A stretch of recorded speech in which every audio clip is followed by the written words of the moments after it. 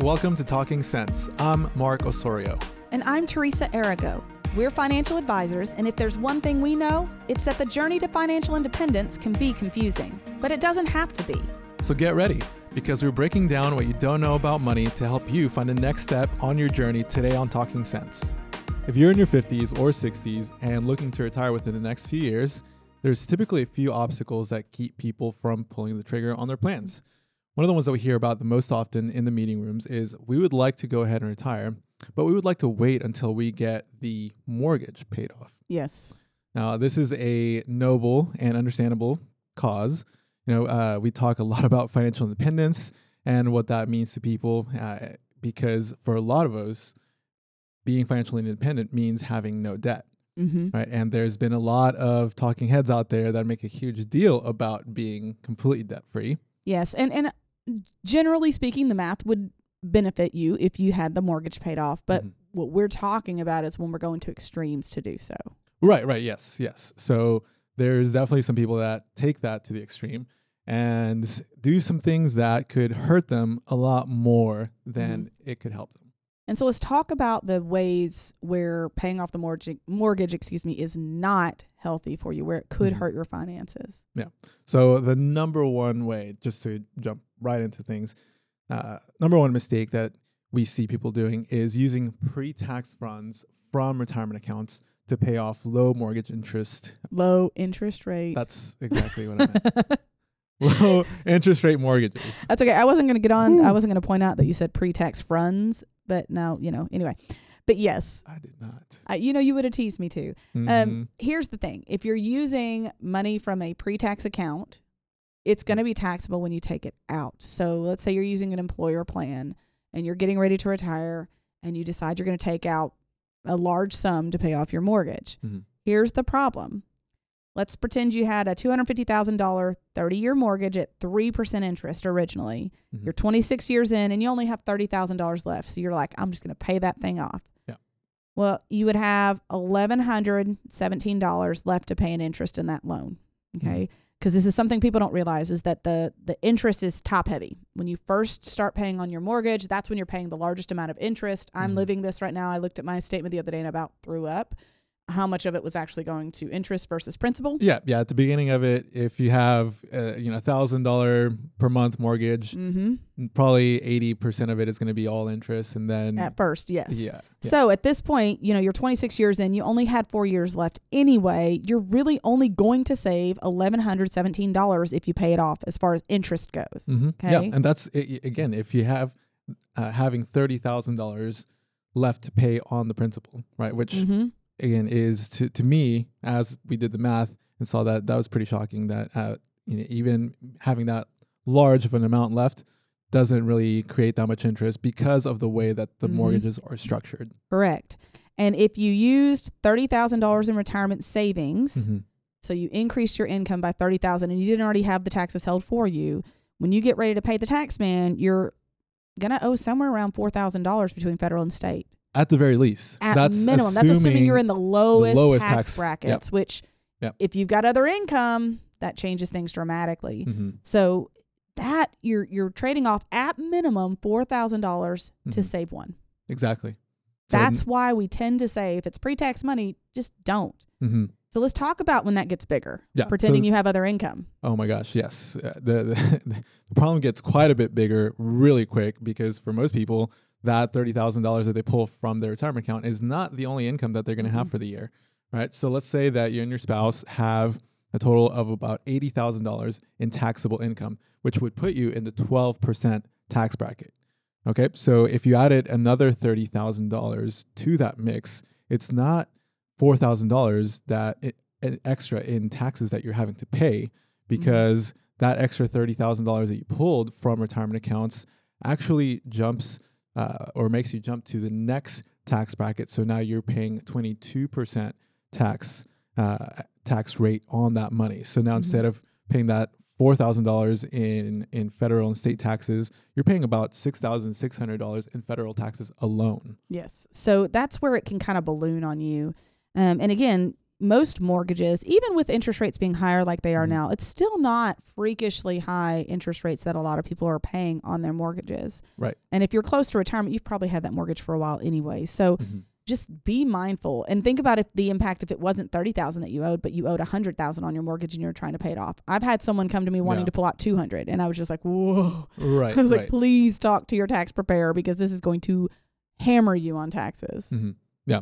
And people definitely don't understand, the impact of that, because in the moment they see that dollar amount in their retirement account and they say, it's my money, right? I should just be able to use it for whatever. And you can. Yeah, you certainly can. You can use your retirement account funds for whatever you want, but there is a cost. And that's the key. When it comes to finances in general, when you're making financial decisions, they are yours to make, but there is a cost to those decisions. So you have to think through the different pieces of that. And that's where I feel like we come in best for our clients is we can say, hey, I get that you're wanting to do this goal. Have you thought of these other things that affects? Because you're certainly entitled to do what you want with your money, but you got to make sure you're covering the rest. And often what happens when people are wanting to take large sums for paying something off, they don't want to take care of the taxes then. Yep. So then taxman comes around and they want to do another large distribution to cover the taxes. So it's like doubling down. Exactly. Yes. And that is kind of the next biggest step that people make. And it goes hand in hand with that first one, right? So if you have, kind of going back to that same example, you pulled out the 30,000 and it bumped you into another higher tax bracket. So now you're having to pay an extra $6,600 in taxes. Well, that's not exactly money that most people have in their pocket, according to studies. The problem is that, so now people are going to say, well, I need that extra $6,600, to pay the taxes. Well, I'm just going to take that also out of my retirement account. Well, that is just a vicious cycle because again, now you've increased your income again. Remember that every dollar that you take out of that retirement account is going to count extra for your taxable income. So now every dollar that you're taking out is more and more and more taxes. So now you're going to have to pay taxes on your tax payment. Yeah. Taxes on taxes. It's not. That's America. I mean, we do that anyway. It makes me want to cry. But I think the key here is if you're planning to take a large sum, either have the taxes withheld on the front end, just go ahead and plan for them that way, or make sure you've got some savings set aside to cover that tax bill so that you're not caught off guard and stuck trying to kind of keep backpedaling with it. So if you believe that paying off your mortgage is still worth it to you, then at the very least, make sure that you have that money set aside outside of the retirement account, right? Don't pull that extra money also out from your retirement account. Have that, in savings or, in some other type of method that is not going to cost you more taxes. Yes. And, but wait, there's more. If you think this kind of math couldn't get worse, imagine you're not quite 59 and a half. Because there's another one of those little caveats that people don't know about sometimes. And that is your IRA, your employer plan.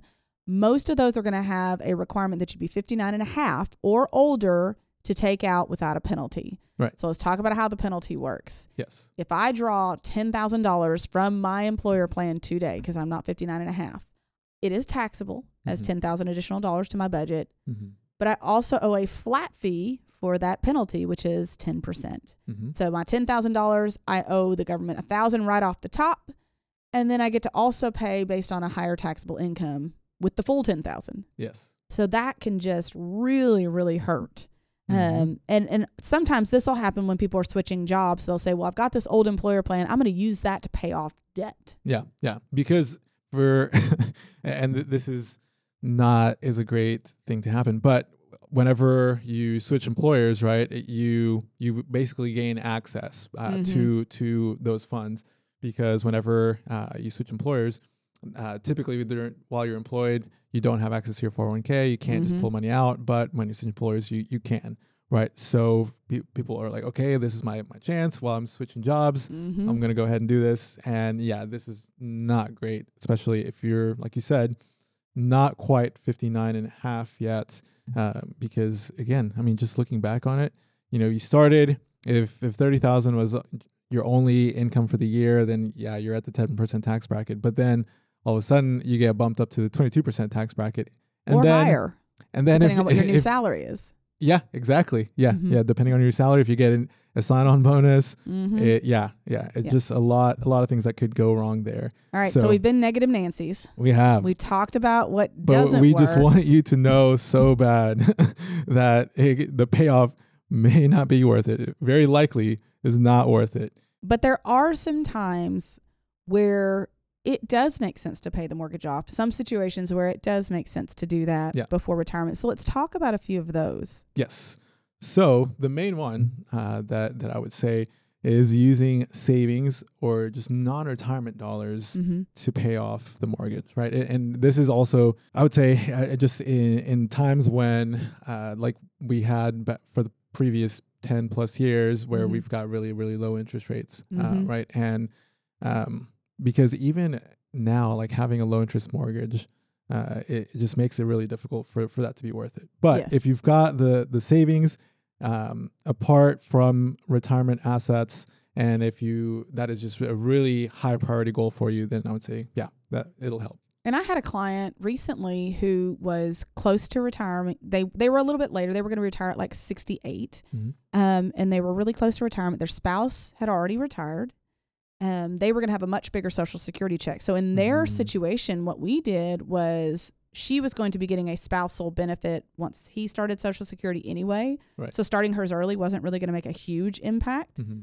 She wasn't working. So we started hers, and that Social Security check went to the house payment to pay it off faster. Yeah. So there's more than one way to skin a cat. I hate that phrase, but it is the idea behind this.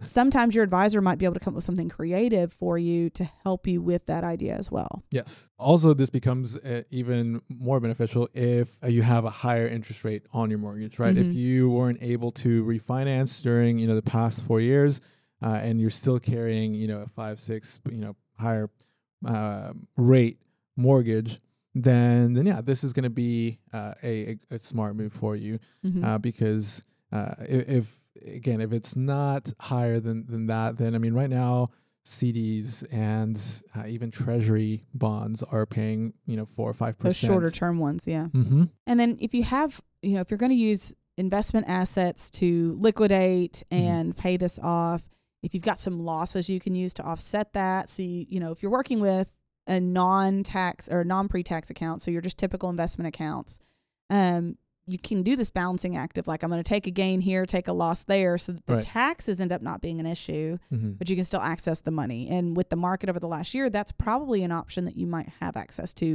We've got some asset classes just didn't do as well. So that's one way you can help offset the taxes to make it more realistic. Yeah, exactly. And but to me, like that situation is kind of funny because it has less to do with paying off the mortgage and more of what other benefits can we capitalize on apart from the interest that we're paying off, right? Because I think in that example again, if it's only saving you $1,000, then I don't know that that is quite a huge benefit. But when we can look at kind of the greater picture and see what other benefits can we find, then that's a great one.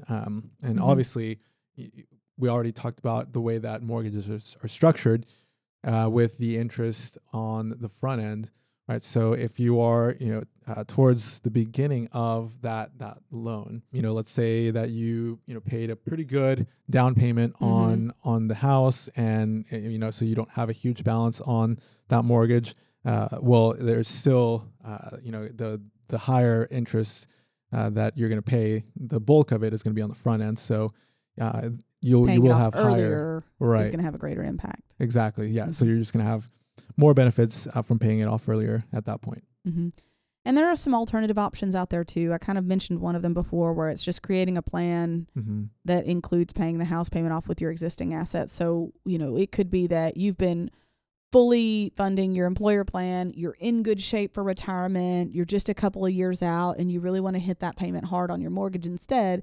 Well, you lower down your employer contribution just to get the match, because we're never going to leave money on the table.